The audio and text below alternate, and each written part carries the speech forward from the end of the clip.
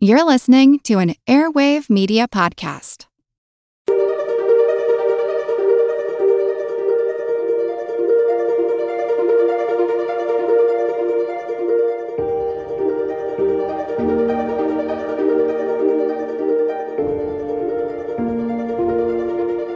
Welcome to the All Creatures Podcast. This is Chris. Today, again, very excited. Nuklu Palm from all the way from India.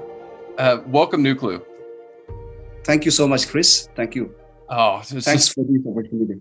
Yes, we are thrilled to have you. We, looking at the news, another Whitley Award winner for the work you're doing in India. I'm very excited to talk about this project that you're working on today. But before we jump into it, I always like to ask my guests kind of their background on how they got involved in conservation, because we do have a lot of young listeners that are excited about conservation, and we like to show them different ways that people get involved. So if you could just kind of talk about where you grew up and how you got involved in the field. Okay, first, sir, I want to thank the team for giving me this honor to come and then speak to you. You started by saying like experts like you, and I'm not an expert. I'm just a learner, just a beginner. But it's the hard work that has brought me to this platform, and many people praying for me, and with their good gestures and wishes, I'm able to interact with people around the world. And I would like to begin by saying thanks to the Amur Falcon, who connects landscapes and people, community experts and scientists. And because of this very interesting species, I've been given this platform to interact with you and also get to know many people around the world. I grew up with my grandfather, who did not know how to read and write. But looking at what he had imparted in me when I was very young, I realized that he was a conservationist, because he and his ancestors knew what to take, what not to take. And they were very wise in managing the resources. But when I was young, he used to tell me that the humans had put so much pressure on the environment in the biodiversity. And if this trend continues, my generation would find it very hard to survive. And many years after his death, I realized that he was right. And I left for my college studies. And when I was in the college, I opted to take a course on environment ecology, and actually which really broadened my ideas, my concept towards protection of the environment. But that was just what I studied in the college. I came back and I was teaching in a theological college, and I opted myself to teach a course on environment. And, that I can broaden my ideas. And so I slowly began a work on conservation, organizing seminars and workshops. But this was all more like a theory thing. So I thought maybe I should start something practically. So I went down to my village in 2006 and 2007, and I started talking to my villagers about this climate change. When we talk about climate change and global warming, out there, outside our jurisdiction, beyond the borders, was a different phenomenon. But what happened was, in our own context, we could feel the negative impact of the global warming and climate change. In the sense like the water ponds were getting dry, there were many pests and insects attacking the ancestral crops, and then the quantum of production was going low. The water level in the rivers and streams were, getting dried. And so this was felt in our own context. So people could, understand what I was trying to say. But initially, 2-3 years, it was not very easy because forest is our livelihood. Forest is an identity. And when you say, this huge area of forest need to be set aside for conservation, where will our livelihood come was a big challenge, especially those people who were poaching and logging. It was not, a walk into a garden of roses. But gradually, with this negative impact on the environment and the production quality going down, people gotten to understand that what I said was true. And by 2008, we had come together to set aside a huge forest area. And when the community came together, we could see the regeneration of many hundreds of species in the biodiversity conservation. By 2009 and 2010, the Amur falcon also started coming. And I realized that, and this was one advantage I could tell my community, see, we set aside this forest, and then it has become conducive even for the migrating Amur falcons to come and roost, because by 2009-10, they started roosting. And gradually within 2-3 years, the population increased. And so people took more interest, because now with the other regeneration of wild species, the Amur falcon had come. And so people took more interest. And gradually, we declared a huge forest area as biodiversity conservation. And this became a success. And with this approach, 2-3 years back, I wanted more community to join in this venture. And so I came up with this concept called Biodiversity Peace Corridor. And this is a different concept, and we will get to talk more on this. So this is what, my background is, how I started the biodiversity conservation. It's fascinating to hear you speak. It is, I know you say you're not an expert, but we also term you as a conservation hero, because you were out on the ground in your region of the world making a massive difference that it's like a ripple effect. So what we learn, what you're doing there, hopefully we can outsource it somewhere else in the world and learn from your example. Like that is fascinating. So you're saying before 2009, roughly, the Amur falcon was not going through your region, really. It was just on its way migrating. Well, the story of the Amur falcon was there maybe even during our ancestors' time, because we had a name for this Amur falcon called Tuma Loi, which I will send you through email and explain to you what this meaning was. So our ancestors had already the name for this bird. And so that name itself guarantees that the birds were there, but they were not in big number as we have today. Maybe they used to come, but then people shoot, or maybe they were not able to locate where it was. But when the biodiversity was set, they saw that the environment, the ecosystem, the entire landscape was quite conducive for them. For example, like normally we have been studying how, where does the Amur falcon roosting takes place? And we see that, they will select a spot where there is a clear sun rays in the morning. And when the sun sets in the evening, there is once again that, the rays are there, and then they receive this, sunlight. And the other thing is, there is a very good river just next to the roosting site. And in the morning, when the sun rays rises with the sun rays, they will come down and then they'll drink the water, they will bath, and afternoon they play in the water. So these are good, conducive areas. So what I've been telling is there was no such big congregation of the Amur falcons, maybe some 20, 30 years back. They come in small, volume. But with this conservation and this conservation of the Amur falcon initiatives, the population also had grown. And now we're all over this, hunting and then shooting of Amur falcon was, sensitized. The population also increased. And finally, today with this proper ecosystem being set, they saw that the environment was quite conducive for them. And in the, from 2009 and then, the population had increased. So this is a small theory, but we do believe that our ancestors had talked to us about the Amur falcon. Right. And so to kind of explain your region of the world, so you're this Indo-Burma hotspot, can you kind of explain what's going on there? In I hope I'm saying this right, Nagaland, right? Is that correct? Yes, it's Nagaland. Yeah. Yes. So what is happening is, you see, development, setting up of industries and factories, big commercial development, a big road and things happening is also good.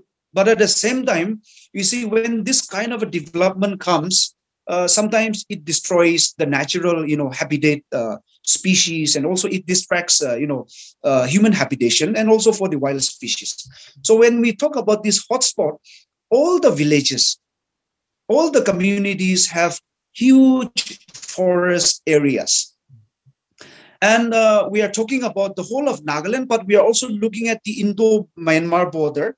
And these areas are not yet explored. They are there as natural forests. They are clear, natural virgin forests. And, people have not gone there. And so, it is actually equally contributing towards the, what you call it, the carbon sequestration towards the global family. And so that's how we look at, and there are many hundreds and hundreds of species, both floral and faunal species, and massive developmental activities has not taken place. Railways have not been connected. In most of these areas, big roads are not connected. And so it is still, a virgin natural forest, and it is not polluted. And there are these floral and faunal species present. And so that's how we look at the, hotspot. But naturally, when developmental activities takes place, if there is no proper management, this, natural biodiversity is going to be extinct and diminish. Right. And so what are some of the other, I guess, major species that inhabit these forests? Well, there are tigers, there are hornbills, pangolin, what you call the Chinese pangolin, which is an endangered species. And I'm not from that background, but hundreds of species, this great Indian leopard, it has been spotted even in our areas. At one point of time, there were monkeys. When I say monkeys, what you see in India is different, but we are talking about a different monkeys. And then we have been able to spot some of them. Even very recently, 2 weeks back, in my own village, a big, huge 2 monkeys came inside. So that regeneration, and hundreds of, butterflies and moths and other mammal species, and also in the, aquatic species are also being regenerated. Yeah, I mean, it's one of the richest biomes on Earth. That part of the world is just so many species. And hornbill, we just covered the great hornbill from India, so that I love hearing about that. Yeah, they're amazing birds. So I guess this is a question for the present, and how's the region faring during this pandemic the past year? Because we're hearing reports from people out in the field that, I mean, it's just, obviously the whole entire planet has been affected. Everybody's been affected. How are the locals there doing, and the region there? Yeah, well, I also have personally received so much of concerns from friends around the globe, and thank you to all of them. Well, India is in a very difficult situation. Coming back, our state of Nagaland is also not that very serious compared to other states of India, but mainly in 2-3 major downs, the cases has been increasing every almost like every day. There are hundreds cases increasing, but thank God there are not many deaths taking place. But that is mainly in the metropolis, cities, and towns. We live in a very interior setting where our ecosystem is very close to us.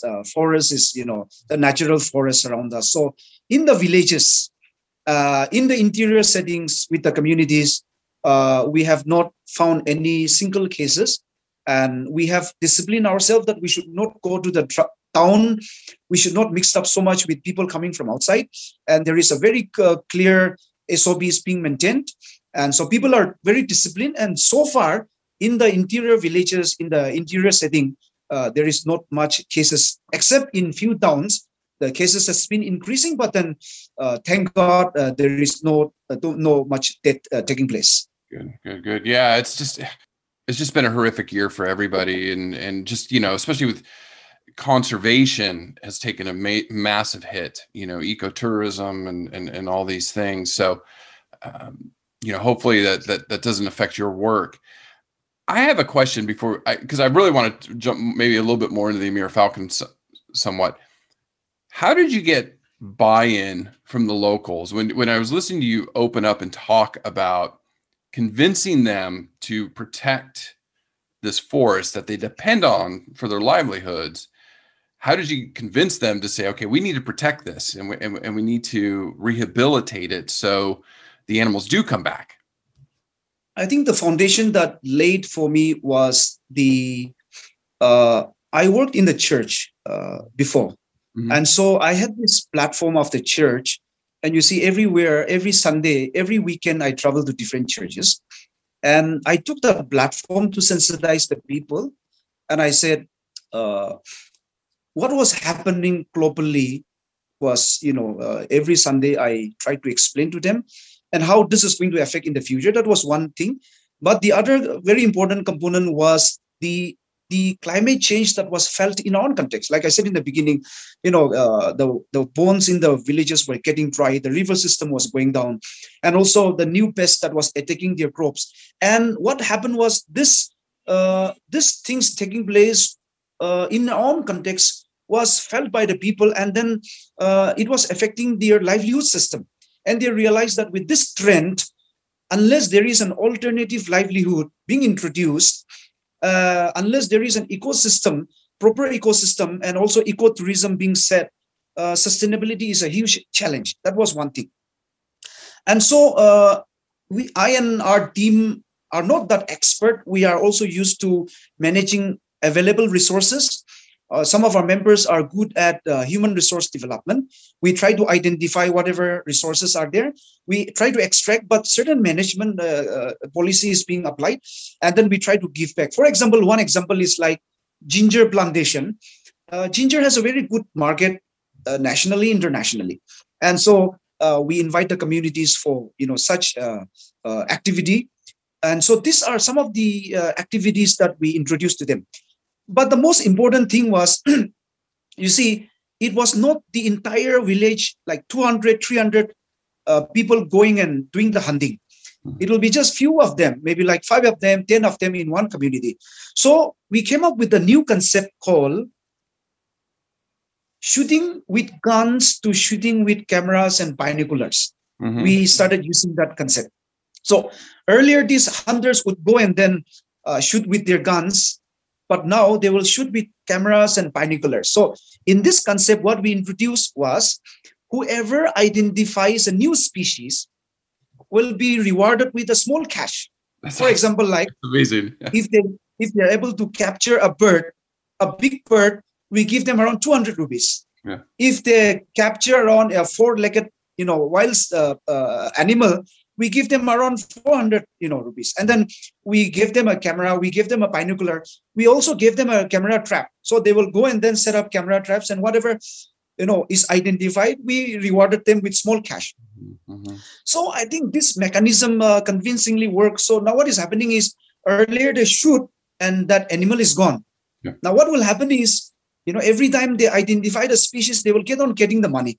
Yeah. And so these are some of the mechanisms that we introduced. And then now it was actually the hunters who take us to the jungle, to the forest, because they know the path.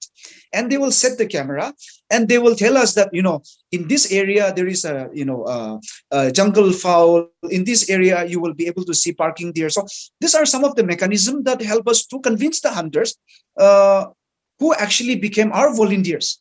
Mm-hmm. I use the word ambassadors. So those hunters became our ambassadors. The other thing was we were able to introduce to them small, livelihood income generating activities. But most importantly, we were able to make use of the platform to sensitize the people by saying, climate change, global warming is becoming a huge threat for us. And people, really understood what we tried to, help them understand. Yeah, no. I mean, when it's affecting your lives, directly, it affects all of us. Just, especially out there, where in some parts of the world, it's really intensified, and I believe the Himalayan region is where climate change is being felt more than a lot of others. So I guess tying the Amir Falcon into the Biodiversity Peace Corridor, that really the Whitley Fund for Nature, you won the award for. So if you can kind of explain what that is, and then we can kind of talk about how the Amir Falcon fits into that. Okay. You see, like I said in the beginning, when the Amur Falcon started coming in 2009-10, it was maybe around 40,000, 50,000. And when this came, in other places also, people were shooting randomly. But I told my community members that these are our guests and they will bring more guests. These birds are going to connect us with scientists and experts. This bird is going to connect us with people around the globe. and they will bring many people to see what we are doing. And so maybe they really understood what I was trying to say. And so exactly what I told them happened. By 2010, 11, as the population was increasing, you might have heard about this Wildlife Institute in India, in Dehradun. This is where people go for wildlife studies. And so this Wildlife Institute heard about what we were doing in our own context. In fact, you see, our story was not getting beyond.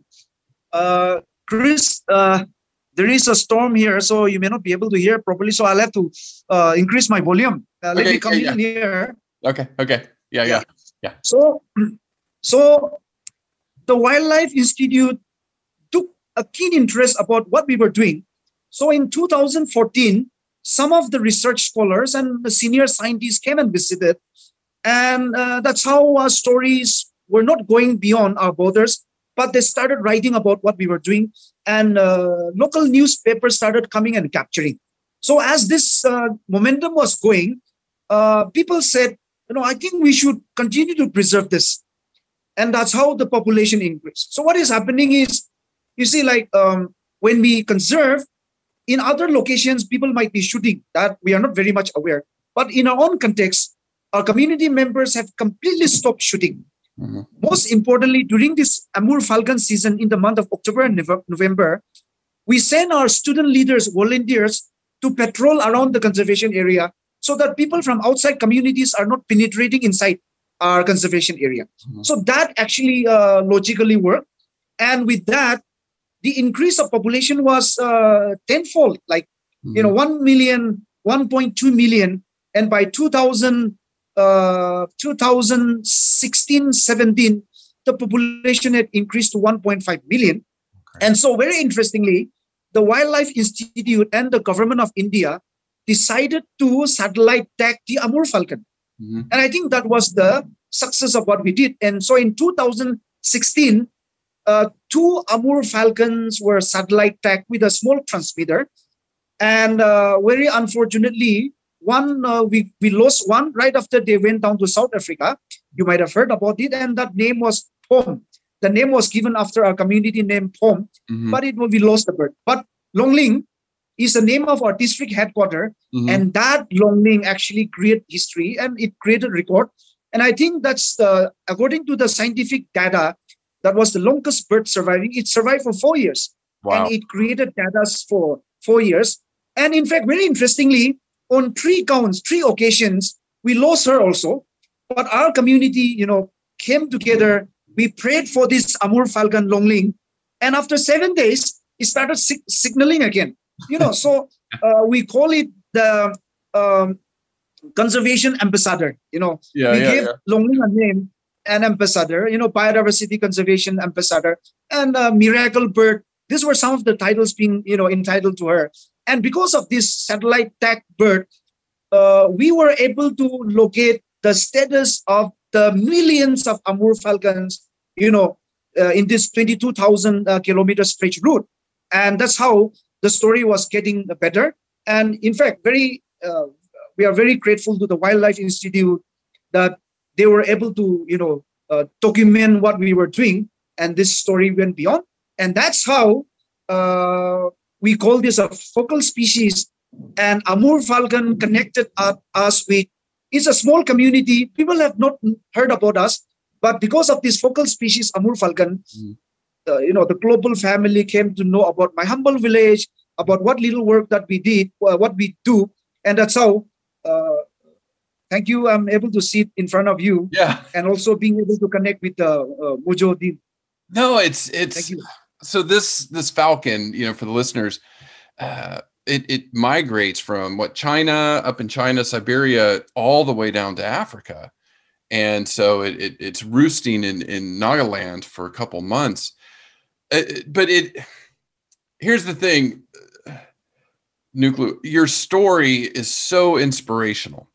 It is, when I heard it, and to be honest with you, we're going to want to interview all the award winners, but you were the one I was like, I want to speak to him. I've got to speak to this person because it is people like you that are making the difference in the world. It's just amazing. It's just amazing. So thank you for what you do, because you inspire not only me, but the thousands of people around, millions of people around the world. So can you explain specifically what the Biodiversity Peace Corridor is? Yeah. Because watching the video, setting up all these sites, I guess, in your region of the world. Okay. Yes. So, like I said in the beginning earlier, my focus was on biodiversity, community biodiversity conservation. But when this Amur Falcon started coming, like I said, it was connecting us with the other people around the world.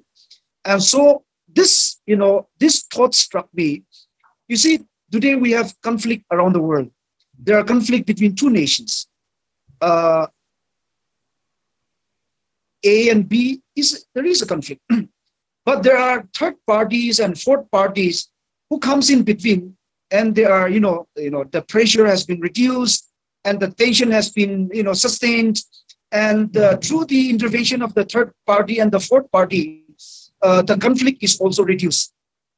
Now, what I've been studying in the last 15 years is the threat against humanity is so severe, and the threat is our handmade. We ourselves have created, and our enemy is almost like the environment, which has come so heavily upon us. Like I said in the beginning, the global warming and the climate change in other countries, in the Western countries, in Europe, in other South Asian countries, may be a little different. But in our own context, in our own local context, the waterbornes, like I said, are getting dried. This we are experiencing. So what I decided to do was, and in the Biodiversity Peace Corridor, what I try to do is, we wanted to bring hundreds of communities all around this, landscape. It is not just my small village and 2-3 villages. Immediately, with the support of the Whitley Fund for Nature, we will bring 16 communities. But this is just a beginning. We already have some 20, 30 villages who are willing to join under this. So when this, we are saying 20, 30, 50 communities join together, this communities are going to raise conservation managed by indigenous communities. So the threat that comes against us will be, the pressure, the threat will not be as severe as it is, but maybe it will be a little reduced when hundreds of communities comes together to join in this mission of setting aside their forests as a conservation. So what we are trying to do is, in the Biodiversity Peace Corridor, we will create communities to come together. The conflict between community to community will be solved. But at the same time, we will create a space for the wild species to live together with us. We will create a space for them so that we sustain each other. And therefore, in the corridor, the wild species will have free access of movement, without being, threat. They can travel to different communities. And at the same time, we will also bring the communities from other areas to our areas. We can visit the other, areas. So it is a joint venture. It is a mission. And that whole landscape is going to be a corridor where humanity can have free access, wild species will have free access, but at the same time, the threat against the humanity of the climate change, global warming will be reduced. So that's the whole concept of the Biodiversity Peace Corridor. It's fascinating. It's fascinating. This is what we need to be doing around the world, everywhere. And here in New Zealand, back in my home country, the United States, it's everywhere. This needs to be implemented. It's amazing what you're doing. So how long do you think it's going to take to get all this set up? And then what's next after that? So once you get these villages, how do you want to, you said, expand that and, grow it? Just give me 1 second. I want to. Yes, I heard the question. Yeah. Okay. We are having a storm here, so it's summer for us. Yes. You might have heard about the cyclonic storm that is taking place in other mainland India, especially Mumbai. Yeah. Thanks to the community for setting aside huge forest area. Yes. We are protected from the cyclone, and yes. that's the importance. So that is what exactly I was trying to say in the Biodiversity Peace Corridor. The threat against us, the environment, the nature has become so severe. But when we have huge forest areas, we are protected from this threat. And this is what I'm experiencing even now. When in mainland other parts of the country, there is a cyclonic storm, houses are not protected. You see, but we are protected because we have huge forest cover. Okay, coming back to what you said, immediately with the support of the Whitley Fund for Nature, we are going to work with 16 communities. And this is based on the success story that I did in my village of Yaung Yim Chen, Alayong, and Sanglo, 3 communities during the last 12 years. And we have had a lot of, mechanism being designed. We have also land management policies and also, what to take, what not to take. This management policies has been adopted, and this mechanism is going to be applied in the 16 new communities where, with the support of the Whitley Fund for Nature, we are going to take up this. But let me also tell you that we have not been supported. Like I said in the beginning, our story was not written. It was not getting beyond the borders, except from 2016 and 17, only after Wildlife Institute came and satellite taking exercises was, undertaken. Our stories got, written and heard. And thankfully, your, team, the Liquid team and Whitley Fund for Nature had recognized us. And I'm sure many will get to know about our humble story. So with this support, for 1 year, we are going to work with the 16 communities. It will just be a replication of the success stories that we have had in my community. Well, depending on the topography and the landscape, there will be little changes. And with the available resources, we will work with them. But if we have more support, in another 5 years, in another, 10 years, let me be very honest, there are some 30 to 50 communities who had actually invited me to come and then support them. In the sense of the forest is ready, the forest is there, but then they have not been able to manage properly. And so I think with more support, we are going to go and then expand our success story, even in some 50 to, if not more villages. And I'm sure, like you said in the beginning, it is going to become a hotspot where there will be a lot of species, and also we'll create more Amur falcon roosting sites.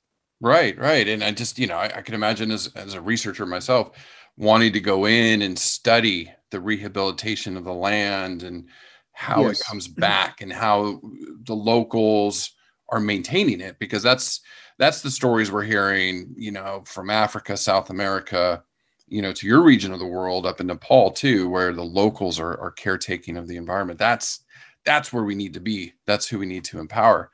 Yeah, Chris, let me add one more. Yeah. You see, in Nagaland, we have a traditional education center, and that's called Murung. Maybe I'll write to you about all this. Yes. And this Murung is a center where decision making was done. Here, the elders will come and decide what to be done and what not to be done. So actually, I adopted that Murung Center as a platform to disseminate my own concept. I tried to bring in the elders. I tried to bring in young people and talk to them about this. And so this Murung is going to be our center whenever I travel to this, with this concept of biodiversity conservation. We're going to use this platform, Murung concept, and disseminate the idea. And so this is going to be very helpful for us in, imparting and also in expanding our policy of this biodiversity peace corridor. How busy are you doing all of this? This is amazing work.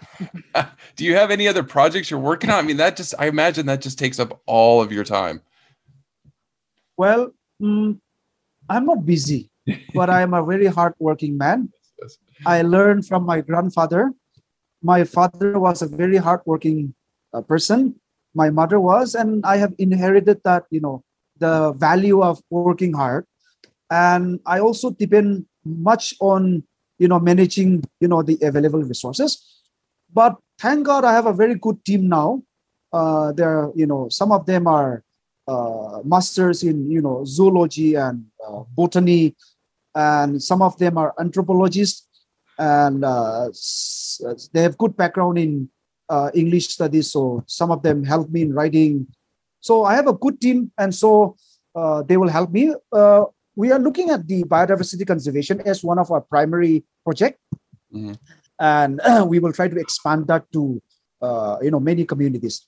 We also have a small health program, which maybe is a different subject now, but I started this in 2011. See, my village did not have a health program, and so people had to go to big towns, and then they will have to sell off their land just to take their patient to the town. So I started a small community health center in my village, and today it turned out to be a very big center. And so we have a health program, we have community health officer, we have nurses, and we have also other stuff. We also focus on education, skill development, and holistic transformation in the lives of children. And so then we also have a small livelihood program. Wherever a community is willing to, come up with conservation, we work with them for small livelihood programs. So in a small way, in our own capacity, we are working.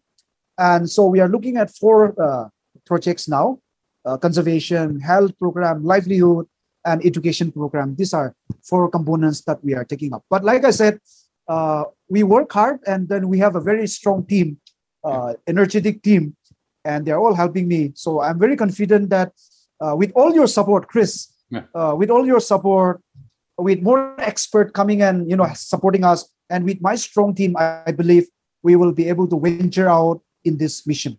No, it's fascinating, and it's inspiring. I mean, that's the only word that keeps coming to my head, is just the work you're doing is just so inspiring. And for our young listeners, these are the stories you need to listen to and absorb, and then make a difference in your own part of the world.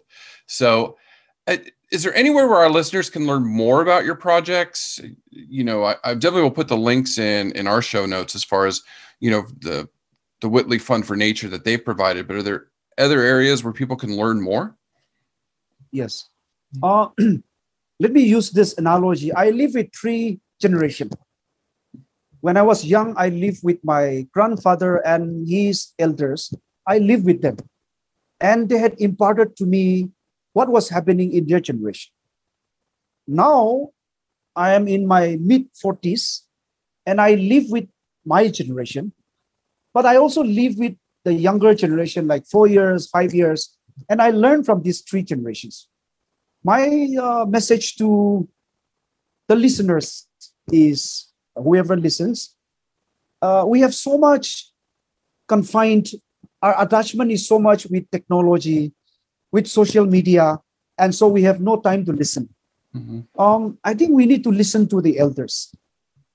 We need to also understand what is happening in our global family. For example, the pandemic. Had we been very serious about, environment and conservation and global farming, if we had been so aware in the last 10 years, all this pandemic would have been little restricted. It might have come, but like I said in the beginning, not serious as we, are experiencing today. And so my message is, let us go back to our own community. Let us try to be so kind to the environment, and especially those people who are into hunting, as they take hunting as their sports. Let us be little kind to the wild animal. Let us be little kind to the environment, and to the policymakers and experts. I think we need to be little serious about the carbon sequestration. I think community members who are contributing, setting aside their huge forest areas, which would have been their livelihood, income generating spot, had been surrendered as a conservation, which is equally a contribution to the global family.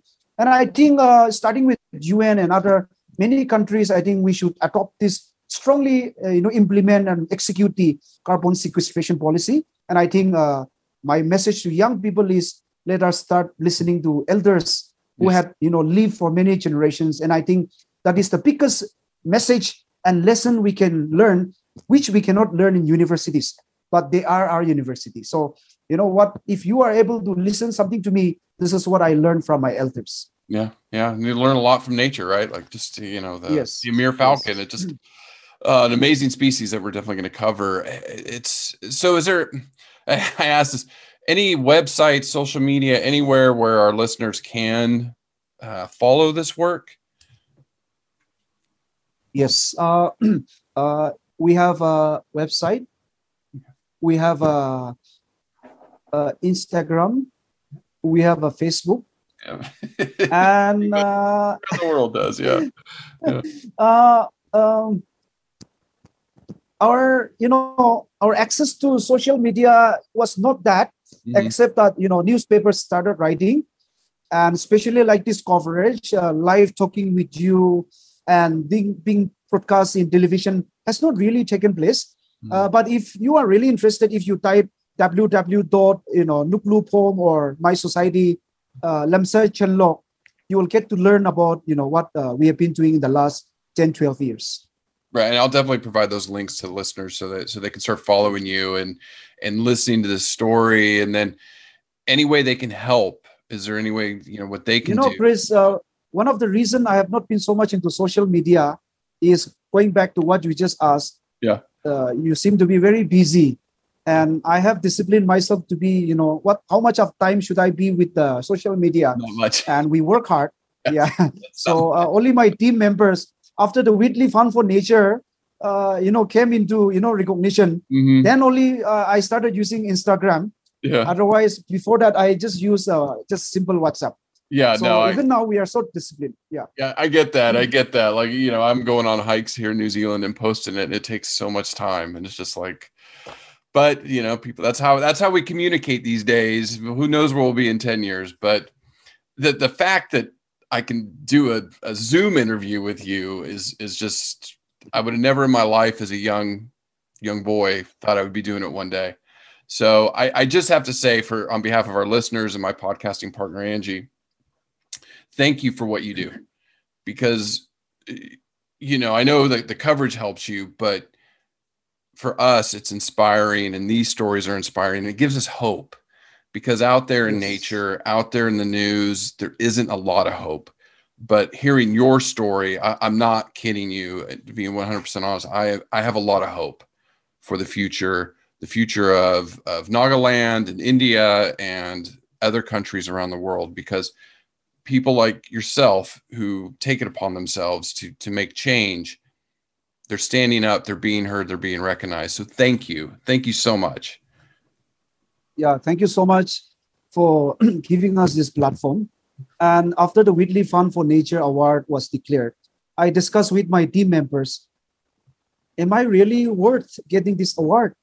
And the answer was what I just gave. We have really worked hard. Mm-hmm. You see, my ambition initially when I was young was to become a doctor. And I wanted to, join the, civil service. But I opted to work in the church. Mm-hmm. And so, God gave me this platform, to be connected with many people with larger understanding, and also to contribute little in my own capacity to the global family. And I would like to thank you and your team for giving us this platform. My last word is, if the COVID, this pandemic subsides, please do come to our, small, humble community and witness like we are talking today, but it's just online.